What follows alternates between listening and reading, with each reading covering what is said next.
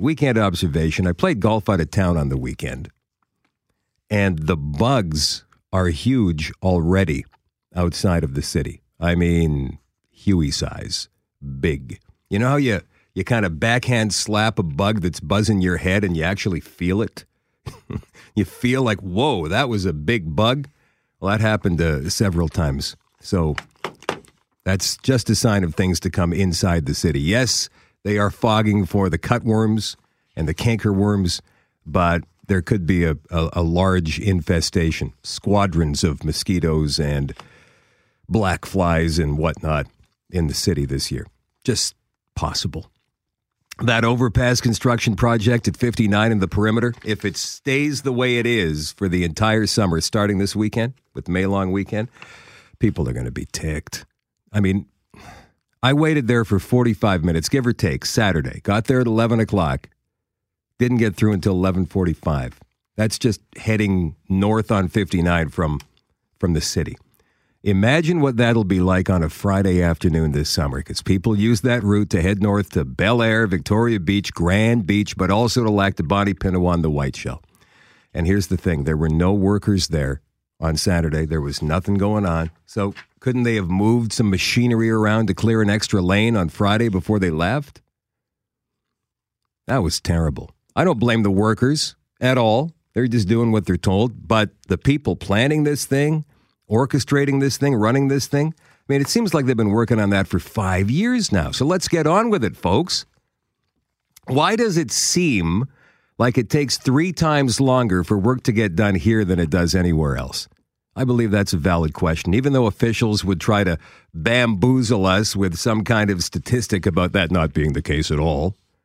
The thing about statistics is they can be spun to say just about anything the person presenting them wants them to say.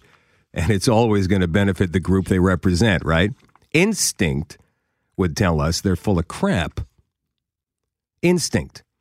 What we feel, like we know a person is lying just by looking at them. Human instinct, is it long gone? Do we still use it?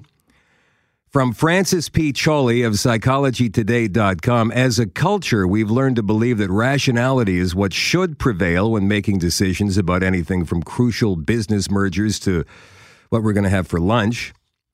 But what about the inner voice, that gut feeling, that something instinctual from within that tells us how we feel beneath the layers of logic? Instinct is our innate inclination toward a particular behavior as opposed to a learned response. As a gut feeling or a hunch, a sensation that appears quickly in consciousness, noticeable enough to be acted on, if one chooses to, without being fully aware of the underlying reason that it happened in the first place. Intuition, a process that gives us the ability to know something directly without analytic reasoning, bridging the gap between conscious and non-conscious parts of our mind, and also between instinct and reason. But shadow, you may be thinking, we're not animals. We don't rely on simple instinct alone. No, we don't. We use it as a tool and we balance it, hopefully, with rational and analytical thought before making decisions, whatever they happen to be. Here's an example, all right? It's a conversation between you and your non-conscious mind. What should I wear today? Unconscious says red. You say, red what? Unconscious says, I don't know, just something red. Why, you say? Unconscious says, feels good. You say, but I have an interview today. Isn't red too aggressive? Unconscious says, you're missing the point. You say, what's the point? This is your conversation with yourself. Your unconscious says, you like red. It makes you feel happy.